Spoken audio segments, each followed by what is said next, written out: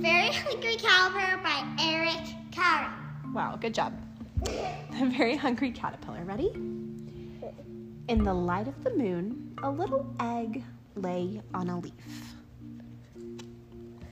One Sunday morning, the warm sun came up and pop!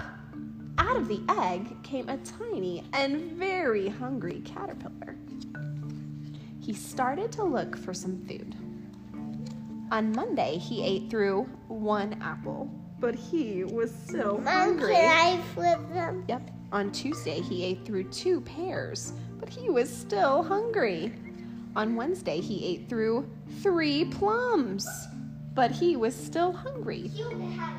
On Thursday, he ate through 4 strawberries. You have a stomach ache. I know.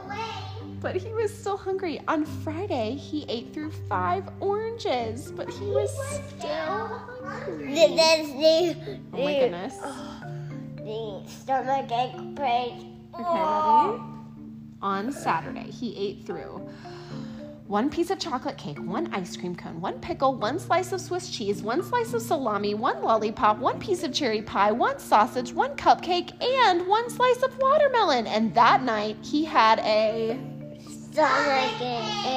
stomach ache. Oh. The next day was Sunday again. The caterpillar ate through 1 nice green leaf, and after that, he felt much better.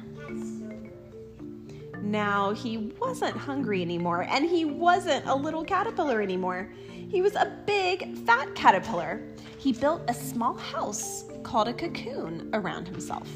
He stayed inside for more than 2 weeks. Then he nibbled a hole in the cocoon, pushed his way out, and he was a beautiful butterfly. The end.